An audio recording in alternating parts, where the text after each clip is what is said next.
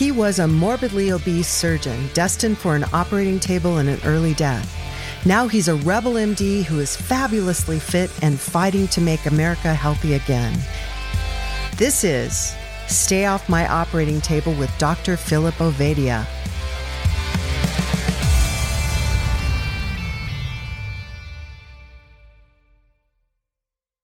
I'm here with Dr. Philip Ovadia, cardiac surgeon and Rebel MD. We're talking about how to stay off his operating table. Dr. O, reading through the preprint of your book, you've got this chapter of myths, medical myths. And there's a couple that really jumped out at me. I was hoping, especially in light of our last episode where we talked about how the medical system really works. Here's two of the myths that you say, two common beliefs that are actually myths. Medication is the best treatment for disease, and metabolic health is best fixed with medication. Let's talk about that. Sure thing, Jack. So I think the first myth, one of the myths that I talk about in the book, like you said, is that medications are the best treatment for medical issues. And what we need to understand is that medications certainly play an important role in treating some medical issues.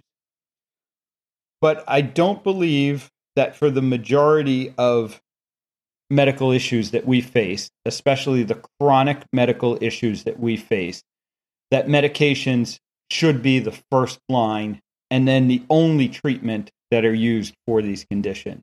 And I think, unfortunately, too often in our system, medications are viewed as the one and only thing that can be used to treat chronic medical conditions.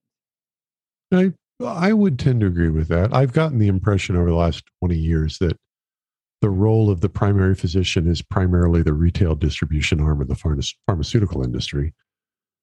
I say that only partially tongue-in-cheek. Yeah, and I think that's largely most people's experience with the doctor. The vast majority of the time when patients are going to doctors, the doctors are prescribing medications or managing the medications that they've already prescribed to the patient. And there's very little, if any, time spent on other things that are going to affect those chronic medical conditions, specifically what we eat and our lifestyle choices. This seems so obvious when we step back from it. Oh, I eat chips and Coke all day long, and now I've got some sort of medical problem. Duh.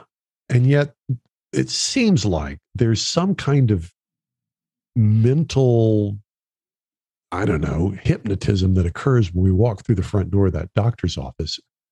And most of us just sit there and listen to this guy or woman without that critical ear. How did that happen, do you suppose? Well, I think there were a number of things that conspire to get us to this point. From the physician side of things, I can tell you that there is very little attention paid to these other issues, when you're getting educated as a physician. When you go the other issues being diet, lifestyle, and their influence on health. Okay. When we go through medical school, there is a lot of information we need to learn about all of the things that can go wrong with the human body and all of the different, systems and organs and stuff that, go into keeping, that make the body work. But we mostly focus on what can go wrong with it. And then we focus on how can we correct when things go wrong with those. We don't really get a lot of information about how do you prevent things from going wrong with all of, with the human body as a whole. And we get very little information about nutrition and its role in keeping the human body working well. So that's the problem from the physician side of things.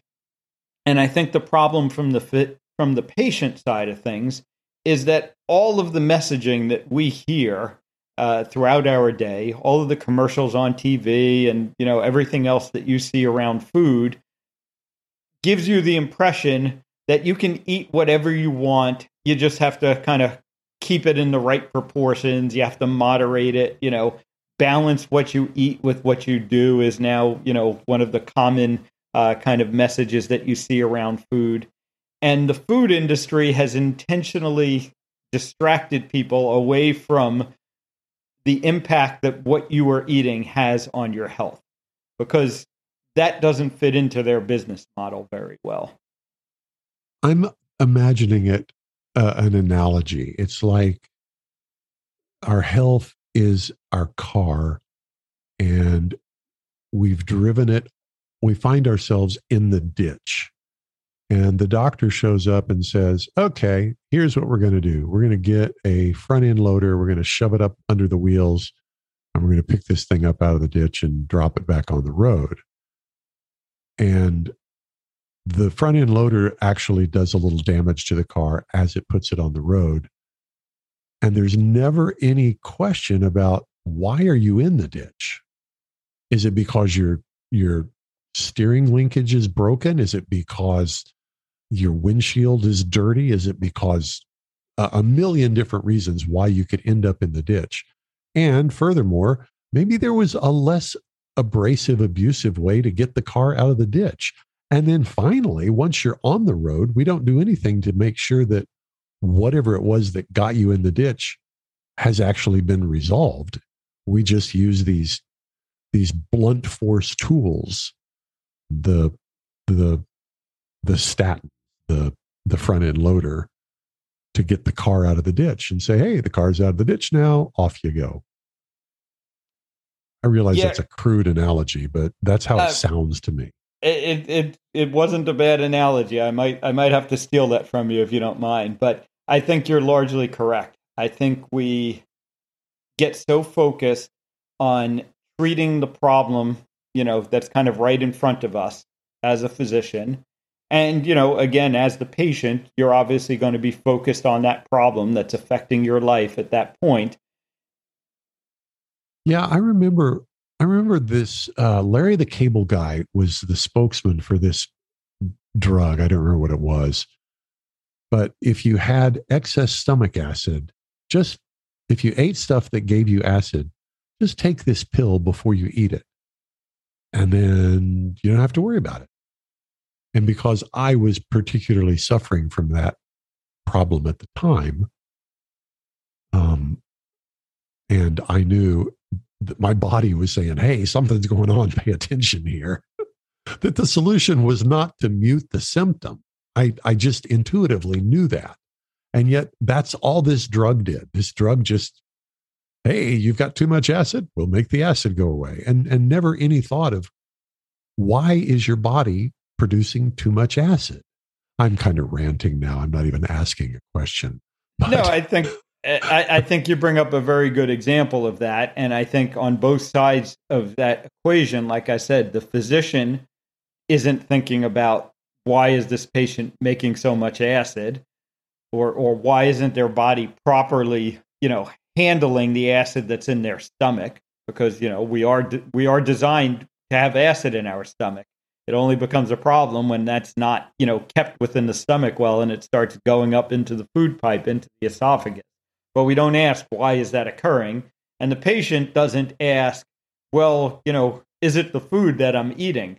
They just say, okay, great, I can continue what I'm doing, and I just have to take this pill, and it does make me feel better, most of the time or for a little while. So that's the best that I can do. And instead, what I would like to see, what I think, a good physician should be doing is saying, why are, you having this problem with the acid all of a sudden? You didn't have it a while back, and now you have it. What is causing that? What can we do to correct the problem with the acid instead of just giving you a medicine to cover up the symptoms from that problem with the acid? I just realized that the insurance company is basically, going back to my car in the ditch analogy, now they're selling the driver a front end loader ditch extraction service subscription. Possibly, or I almost view them as they're selling you some sort of device, some sort of bubble that goes around your car. So the next time you end up in the ditch, you're going to have less damage from ending up in the ditch. But they're not going to stop you from ending up in the ditch. Yeah.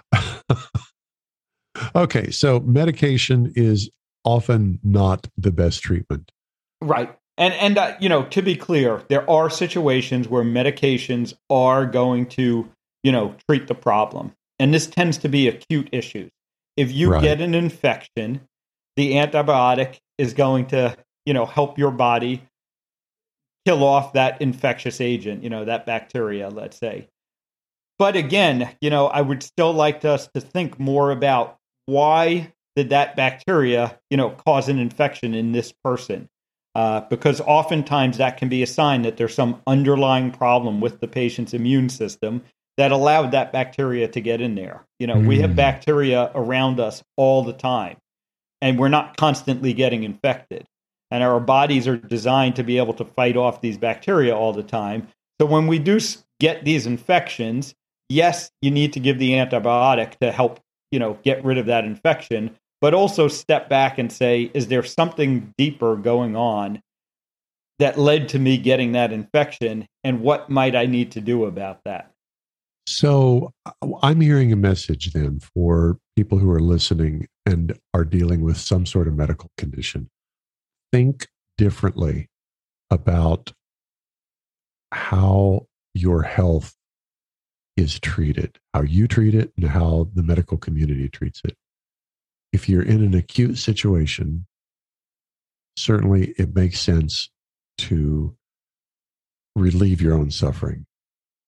However, don't make the mistake of thinking that an immediate cessation of symptoms is the same thing as a cure. Yeah, I think that's well said. And I think, another concept, and this is probably something for us to discuss in a future episode, is that the medical system is very good at treating acute problems. It is not evolved as well, and it is not as good as preventing those problems from becoming recurrent, or from preventing them from becoming chronic problems and treating them once they are chronic problems. That's something that is definitely not it's definitely not a common message, to be aware of the difference between an acute and a chronic condition. That's probably a whole class there. All right. Well, I've realized we've run a little long, and I could just keep asking you lots and lots of questions, but this feels like a good place to stop. Any final words before we wrap it up for the day? I think just repeating the message, the underlying message from this podcast, from this episode, and from the previous episode that we did, that people need to take a more active role in their health. Well, I would like to finish this up by saying you can follow Dr. Ovadia on Twitter at iFixHearts, and he is really a worthwhile follow. I recommend it very highly.